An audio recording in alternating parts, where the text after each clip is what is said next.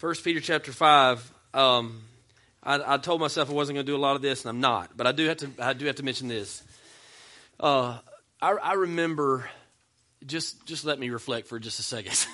I remember coming in here for the first time before really anybody was here. The original church that was Christ's Way was here. The remaining members of that church, Brother Dusty and I were here, and we sat together and we came in. And for one of the worship services, there were more people on stage and kind of their choir than there were in the audience. I'm serious about that. The faithful people remaining in this church that was Christ's Way did not want this church to cease becoming a church. And so they prayed, and God worked all those things out. It became Lindsay Lane East. I can remember standing back there in the corner with Miss Lisa taking a picture when our sanctuary was like full for the first time. And then as I'm sitting there with Brittany and we're singing in songs of worship, then I'm thinking like, now we got two of these. Like we got two services of these. And God did that. Amen. That's the point. That's what we're going to talk about today. God does those things. If God doesn't have a word, we got no reason to come here and listen. You know, if God has not worked in our life and saved us, we got no reason to sing. The leadership of the church is a gift from God to the church for the purpose of moving the church. If God doesn't do that, there's no reason for us to show up. I mean, God did all that. And I'm just glad to be a part of it. And I'm glad you're a part of it, and glad you'll be a part of it in the years to come to see what else God does. Because, you know, if it's based on us, you know, we can run it in the ground. Amen? But because it's God's, it's eternal and everlasting, and the gates of hell won't come against this church, what the Word says. So, man, I'm so thankful to be a part of this church body. I want you to know that your senior pastor, Brother Dusty, I woke up this morning, he sent me a text. He said, give my love to the church at East. I know it's a difficult day. And so I want you to know that his relationship to East is not like ours will be to East. But his vision for having the faith in God to start another church was important for this. And so he does. He sends his gratitude and love to you, and I want you to know that as we get started today. But 1 Peter chapter 5, verses 2 and 3 is where we'll be. And so in the last few months, we've done a lot of talking about the role of a pastor and the transition of a pastor and pastor, like all of these things that have to do with that position of leadership found in the Scripture. And so I really want to look today, and this has been on my heart for the week, and so I really want us to look today in the Scripture. If you're a Christian, believe the Bible is the Word of God, what does the Word of God have to say about the role of a pastor? What does the Word of God have to say about who a pastor is to be, who the church is to be in response to that, how it all works together, and then we're going to look at a pastor in perspective of God's Word. And we'll look at that to start with from 1 Peter chapter 5, verses 2 and 3. And the Bible says about elders or overseers, under shepherds, pastors. Care for the flock that God has entrusted to you, which means it's God's for you to oversee. Watch over it willingly, not grudgingly, not for what you will get out of it, but because you are eager to serve God. Don't lord it over the people assigned to your care, but lead them by your own good example. Lord, I just pray today that the words of my mouth and meditations in my heart would be pleasing in your sight. Lord, that the things that I am preaching and teaching, Lord, would pierce our hearts and minds, that you'd help us all to subject ourselves to your authority, for we need it. And Lord, I just pray today that this truth would be made plain. In Jesus' name, amen. The role of a Christian minister is basically, simply, and seriously this: to care for and to lead. Care for the flock willingly because you're eager to serve the Lord. Lead by your own example. Jesus told Peter to do that 3 different times in John chapter 21, to care for the flock. And so caring for the church and caring about the will of God is a prerequisite to ministry. You don't care about the church, you don't care about the will of God, there's no need for you to think about preaching. No need for you to think about Christian leadership until we get those things correct. For the Bible says, care for the flock, watch over it willingly, lead them by your own good example. The first step of stewardship for any potential Christian minister is, do you care about people and do you care about the will of God? If so, then you're in a good position to move forward. And I'll take it one step further. If you don't care about people and don't care about the will of God, you need to check your Christianity to start with. And that's not just for pastors, that's for everybody that calls himself a follower of Jesus. But as a shepherd tending the flock, and that's the picture that the Bible gives us, A shepherd tending the flock will feed the flock, in this case with the word of God. They don't have to come up with it themselves, make it themselves. They are teaching, preaching the word of God. They are to direct the flock to where God would have them to go. And it's not just directing, it's not just preaching, but as a shepherd is to guard the flock against what would come against them. Listen, if any of our staff has ever, if Heath ever, if any of us ever sit down before you and warn you or caution you about something that's going on in your life, know that it is what God has designed that to be like. Meaning God has given a gift to the church for a Christian leader to know the word for themselves and to experience it themselves, and then to take that, turn towards you and say, don't do this. If you do, it's going to burn you. Will you trust in that? I'm serious. I'm serious. I don't know what others say other than like shake you by the collar. When God has positioned a leader in this church to sit down in front of you and say, watch it, that is God's gift to you. That is God's gift. I've had my pastor sit down before and say, let me tell you something you've got to worry about. It's this. And I'm not going to tell you what it is because it was just for me to know. But he said, I'm going to tell you, if you don't watch this in your life, it's going to get you. I think about it. I'm serious. I think about it all the time. If I've ever sat down before you, and if Heath ever sits down before you, that's God's purposeful gift to you to keep you on the straight and narrow. It's the under shepherd. It's the overseer. They're watching over your souls. And so they're to guard you against what would come against you. They're to help you as you struggle. A pastor is to encourage you as you obey the Lord. And the pastorate, if you look biblically in 1 Timothy chapter 5, 1 Corinthians chapter 9, the pastorate can be a career, certainly biblical to do so. But I can tell you this, the pastorate cannot start as a career. I truly do not believe you can be a junior in high school and say, I'm going to pick that. I think that's what I'll do. You don't pick it. God picks you. And that's the way it goes. And so it cannot be a career that you choose, and it certainly cannot be sustained faithfully if you call it a career. If you think that this is your career, if we treat this as this is our job and our job description, it's not going to fly. It's got to be more than that. I've shared this with you, and I've shared it with you before, probably years ago. I'll share it with you again. I'm standing on the football field at Athens High School. We're doing some devotionals, waiting for that. I'm just hanging out with some of the guys. Stan Young, member of our church, was there, and we're about to share the Word of God. And before that, I'm talking with a young man who's a lineman on Athens High School's football team, and he said, you know what? I thought about being a preacher. I said, you did? Well, how'd that go? He said, well, there's no money in it. That's exactly what he said.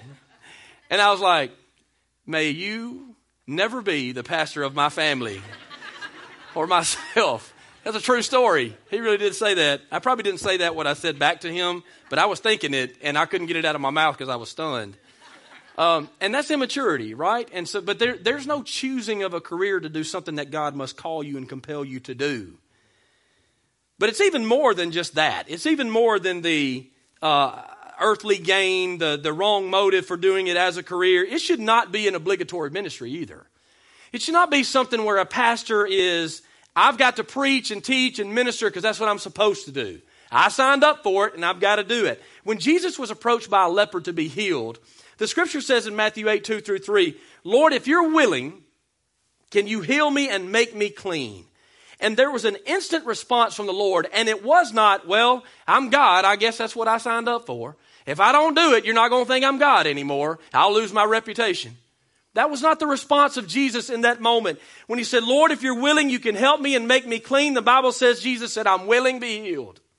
I'm willing instantly. I care about you and want you to be helped. The Apostle Paul talked about what was going on the inside of him, that I'm compelled by God to preach the good news. That even if they took it away from me, I'd have to do it. That's the calling of God that God puts on this Christian minister. And the role of a caring Christian leader is fulfilled faithfully when they have remembrance of God's own mercy to them. I have not forgotten. I know Heath has not forgotten. I know your staff has not forgotten when God saved them. And God's been so good to us, we just believe and are dumb enough to believe He'll do it for you. That God will help you and minister to you, save you if you need to be saved, that God will put your family back together, that God will put you on the straight and narrow. We've experienced this for ourselves, and so we just simply and seriously believe that God will do it for you. And so when the minister ministers out of that heart, that's when great things can be done.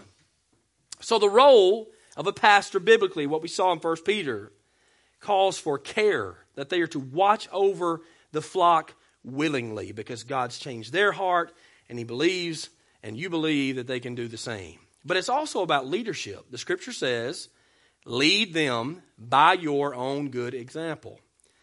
The assignment of pastor is a biblical assignment of authority. It is. Now again, I want to say this today because we don't spend, if you're visiting with us for the first time, we don't spend all of our sermons talking about why you should buy in to our leadership. But I do think it's important for the church to know their role and the pastor to know their role. Because when I hear that a church should buy into the leadership of a pastor and that the pastor's assignment is to lead, I don't think, oh yeah, it's my responsibility to lead. I think it's my responsibility to lead. And I better get on it. And I better do it faithfully because I'm accountable to God. And so the scripture says, lead them by your own good example. This is an assignment of authority. And listen, in the scripture, look at it. God does this. God sets up systems of order. He sets it up to where there's a person to follow, and it stops with him. But everyone who's under him would follow and follow in a certain way. And so for the church, there's an under shepherd for the sake of order, for forward movement. And it's leadership, though. The scripture says that it's leadership, it's not lordship. It's overseeing, it's not overbearing. Hebrews 13:17 actually says that the work of spiritual leadership is to watch over your souls. Like when I read that for the first time, I was in Christian ministry, no joke. I think I had read it before, but as I came back around and I read it as a Christian minister, I thought, whoa, it is my responsibility to watch over the souls of those who would be considered members of our church. That is the responsibility and the role of a Christian leader, to watch over, to oversee, to care, and to lead. Now, because it is the Christian minister's role, as it is given by God, to care for and lead his people, the Bible calls for respect and honor to that position. That's what the Bible says. I'm going to read it to you. This is the attitude for the congregation and a reminder to the responsibility of the pastor. So if the scripture says, like it says in 1 Timothy, if anybody that desires to be an elder desires an honorable position, is what it says. So there's a reminder of the responsibility to a pastor that that's an honorable position you're taking, one that's accountable to God. And then the scripture says in 1 Timothy chapter 5, verse 17, elders who do their work well should be respected. Now there's a reason why I'm saying all this, so just keep it in mind. Elders who do their work well should be respected, as is set up by the order of God. Hebrews 13:17 says this. Now listen to all of it, because we're all Christians underneath the word of God. Amen? For those of us who have been saved, God's word is authority over us, and this is what it says. Obey. This is what it says plainly. Obey your spiritual leaders and do what they say. Their work is to watch over your souls, and they are accountable to God. Now, if the scripture says that the Christian leader is accountable to God according to their leadership, you that are following that leadership are accountable to God to do what you're supposed to do. Now, I'm getting to a point, so just hang with me. The scripture says, give them reason to do this with joy and not with sorrow. That would certainly not be for your benefit.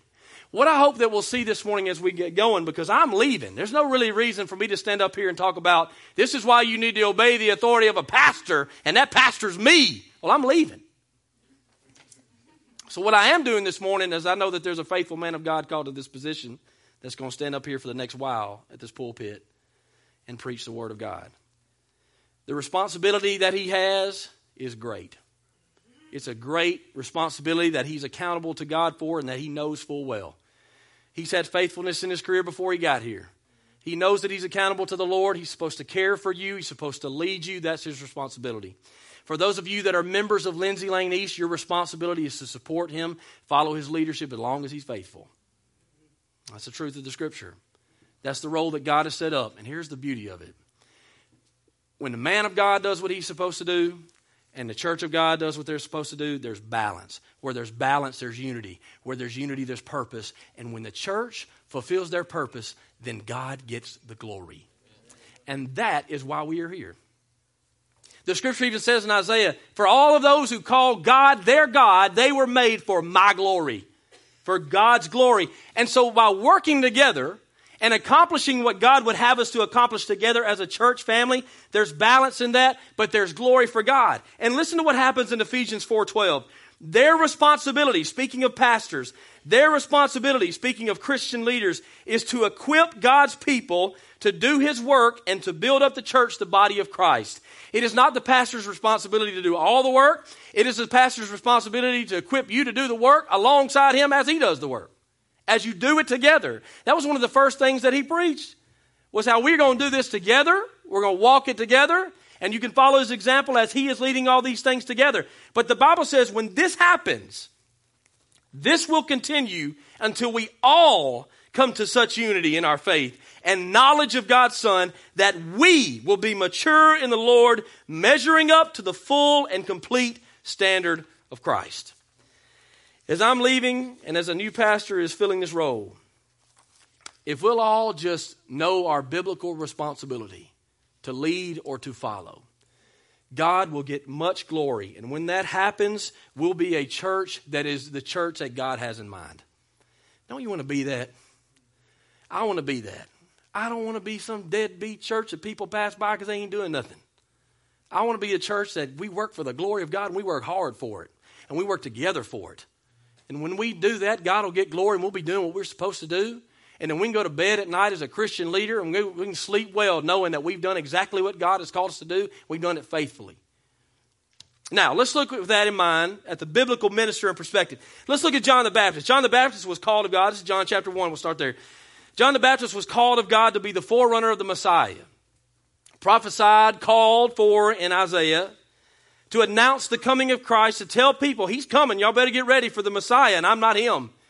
And the church had not yet been established, but he was very much still a Christian minister. His ministry was placed before the arrival. He carried out the ordinances of the church. He was baptizing people. He was expressing God's standard. He was pointing people to Jesus. This is an example of a Christian minister. And within this ministry, people gave him more opportunity as he began to minister to become more than he was. Here's what I mean by that. A lot of folks thought that John the Baptist was the Messiah.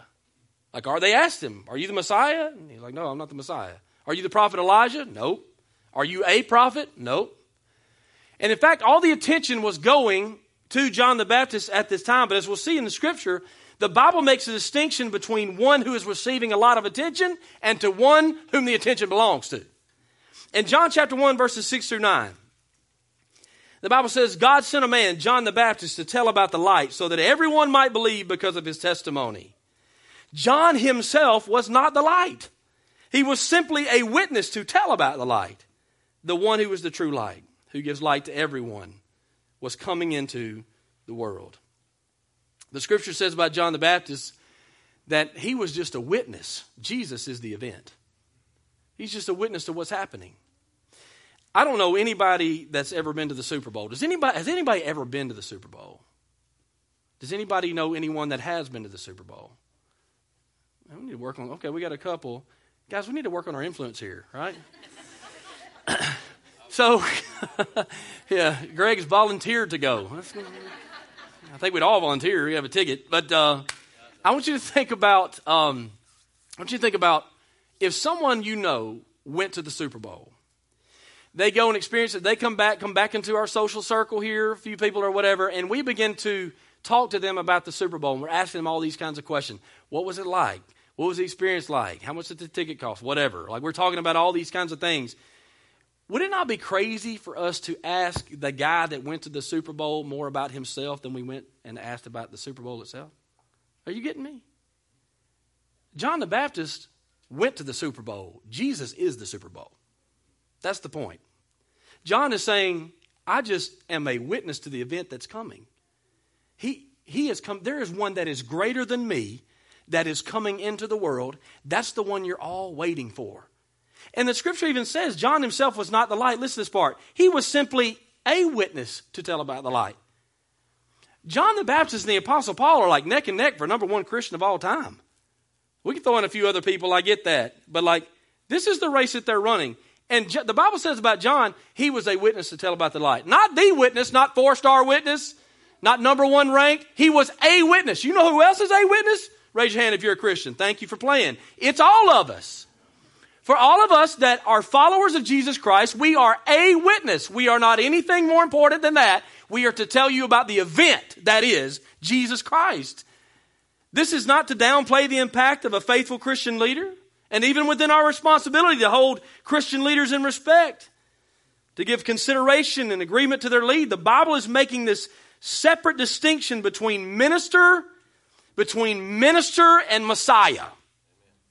This is the way it is. That we come in here to worship the Lord, to hear God's word. Jesus is the light of the world. Jesus is the only way to have heaven, to have eternal life. The Bible goes on in John chapter 1 verse 23. Jesus replied to the question, John replied to the question they were asking him, who are you, man? How do you fit into all this? And John, in the words of the prophet Isaiah, he began to quote scripture because Christian leaders can quote scripture. Amen. He said, I am a voice shouting in the wilderness, clear the way for the Lord's coming. In doing so, John was saying, I'm just a host. This is the guest of honor. I want you to imagine you're at a surprise birthday party.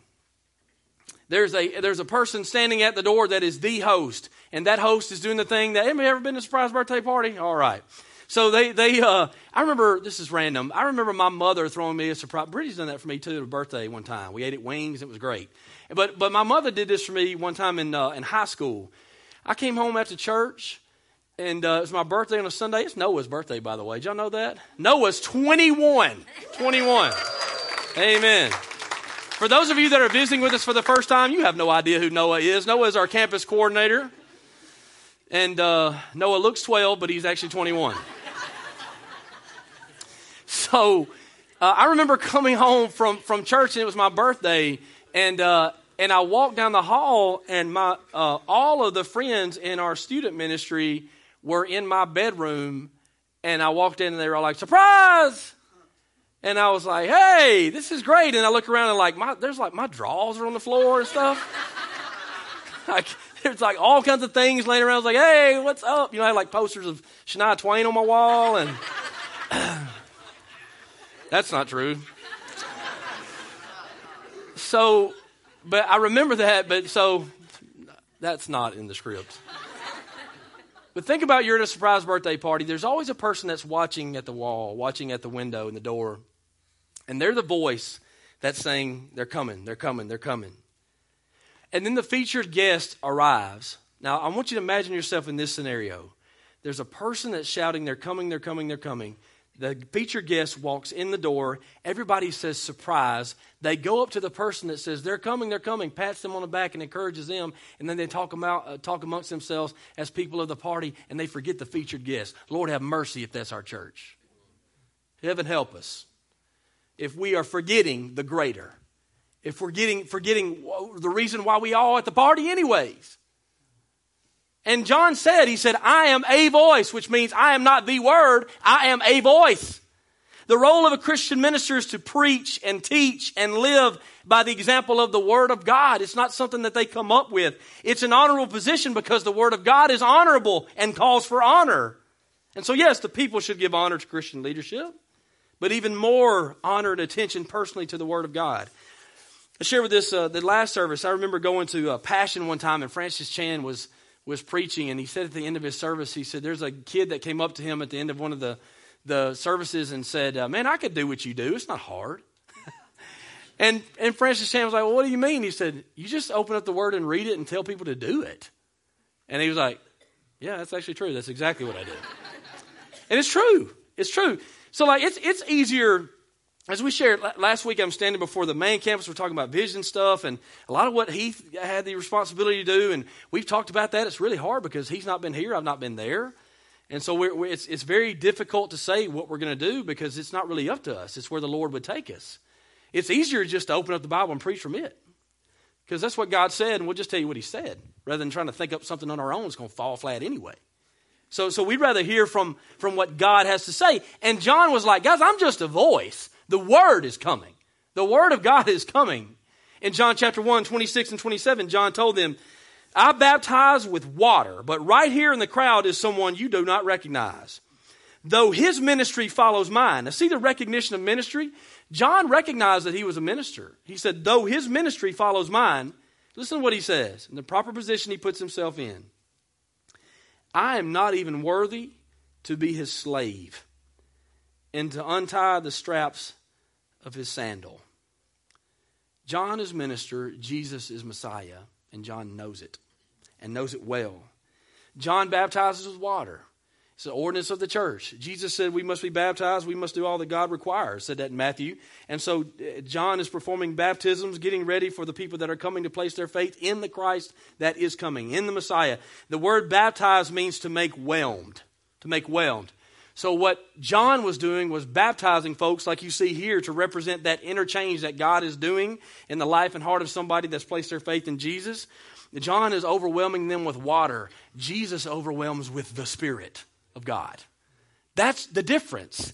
We're doing these things that are symbolic of what God is doing on the inside of us. He's overwhelming us with His Spirit. How so? Well, when you do things you're not supposed to do and it's outside the Word of God and there's an inside conviction, that comes from God. It's overwhelming.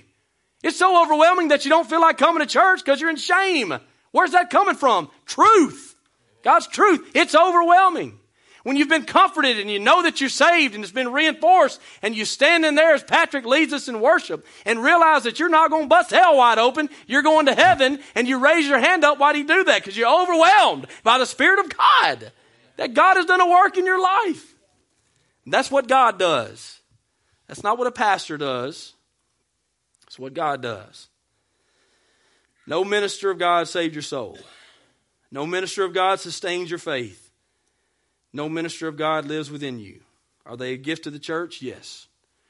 Are they an authoritative leadership, helpful gift to the church? Yes. But we don't come to sing songs to a minister. We come for Jesus. Jesus, only Jesus. We want to lift up the name of Christ. For it's God who saves us. John recognized his ministry. He said, I'm not even worthy to be a slave. I'm not even worthy to work around this man's feet. And here's why John championed Jesus. I love this so much. John chapter 1 verse 12. As we're there and they're talking about John the Baptist and his ministry and how he's not the light and Jesus is. Here's why John championed Jesus.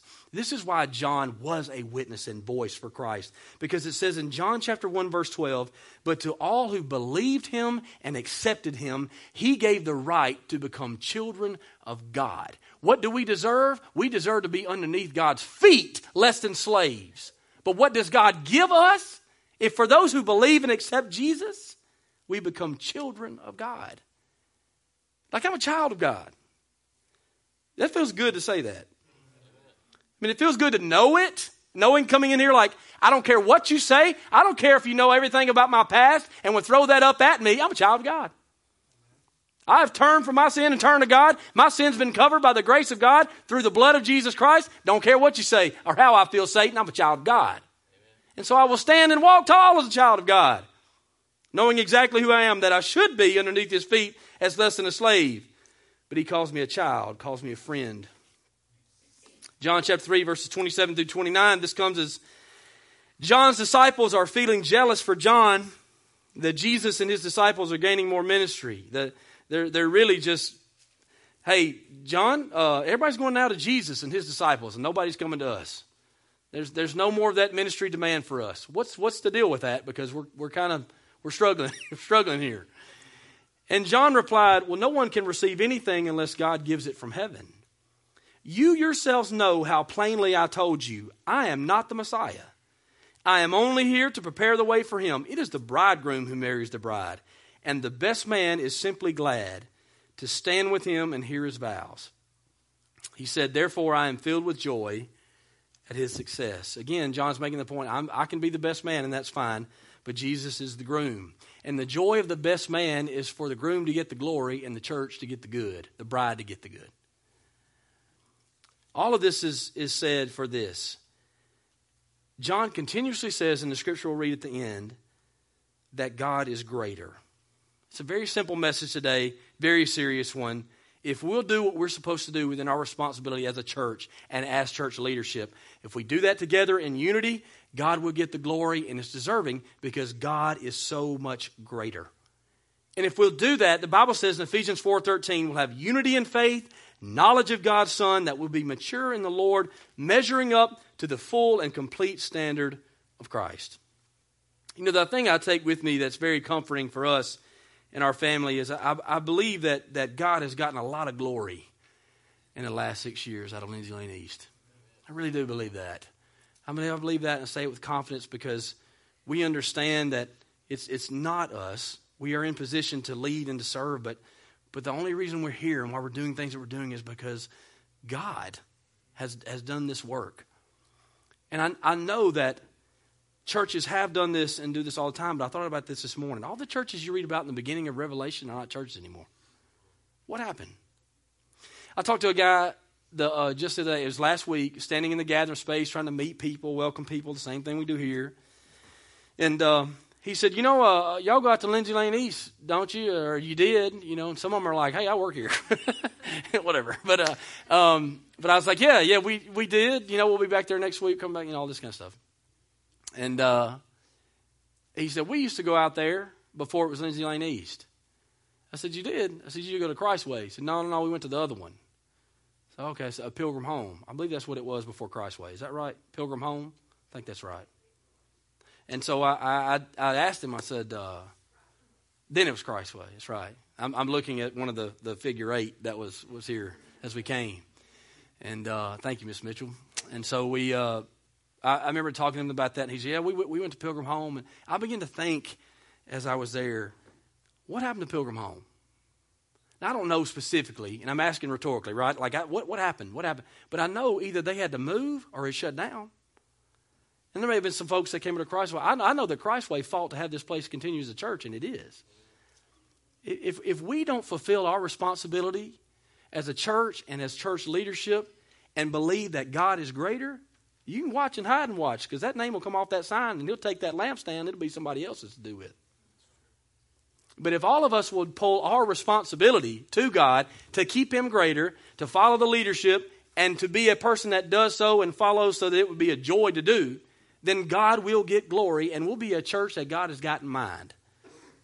I want you to listen to this as we close in John chapter 3, verses 30 through 36.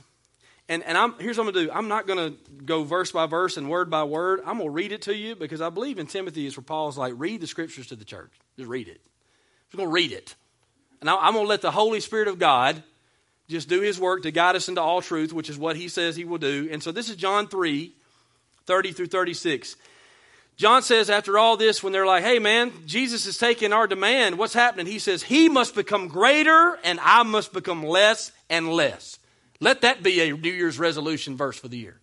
He must become greater and I must become less and less. He has come from above and is greater than anyone else. We are of the earth and we speak earthly things, but he has come from heaven and is greater than anyone else. He testifies about what he has seen and heard, but how few believe what he tells them.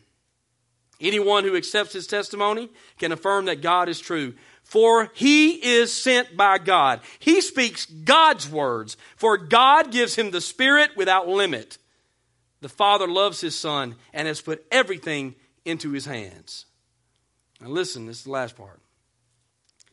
Anyone who believes in God's Son has eternal life. And anyone who doesn't obey the Son will never experience eternal life, but remains under God's angry judgment. If you have never called upon the name of the Lord Jesus Christ to save you, if you've never believed in Jesus to be your Lord and Savior, the truth of the Bible says today, you remain under God's angry judgment. God is as holy as he is just. And so if there's never been a turning from yourself and turning to God, and you've never placed your faith in God, and what does that look like? Well, the word believe here means full confidence, or you are fully persuaded that he is your Savior, that you have trusted Jesus for the forgiveness of your sins, for your entrance into heaven. Are you fully confident that Jesus is your Savior? Are you fully confident that Jesus is your Lord? He is the only one that can save you. There's a lot of good folks here, but they cannot do it. There's been a lot of great preachers that I still listen to on podcasts and on iTunes and all these things. They can't do it. They're all just voices to tell you about the one that can save you. It is the man Jesus Christ. God saves through the system of sacrifice. And he gave of himself and sent his pure and perfect Son so that you might have eternal life if you would turn from your sin and turn to God. Do you have your story? Do you have your testimony? Have you believed? Do you have full assurance? Are you fully confident that he is yours? The biggest news to date for our church is not that a pastor is coming or that a pastor is leaving, but that God has come and that he has made a way for you to be right with him for all eternity. Heath prayed this in both services, and I'm glad that he did, but he prayed before we started, teach us to know you. Teach us to know you. And I love that, and here's how it ties in with today. God wants you to have less and less of everybody else and more of him. Is that an arrogant thing of God? God in his pride would be about his glory? No, and here's why. God knows that if you'll make more and more of him, you'll have less and less of a mess.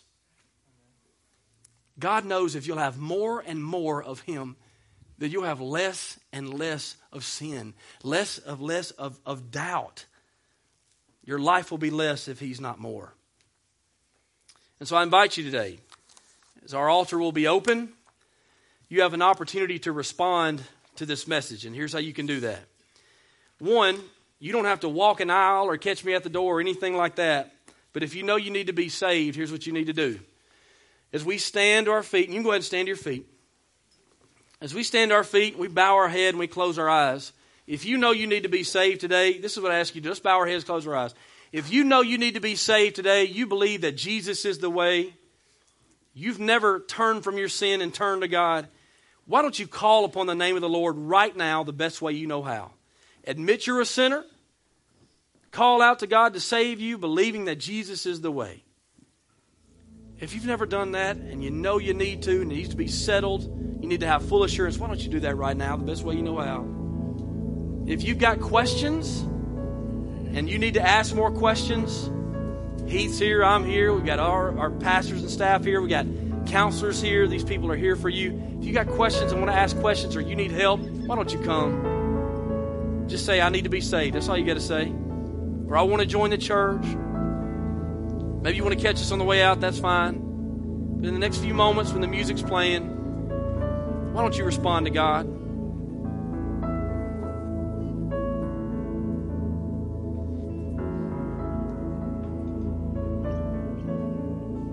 As we said, this altar is open for you. If you need to come and pray, or if you prepare your heart to worship before we leave here,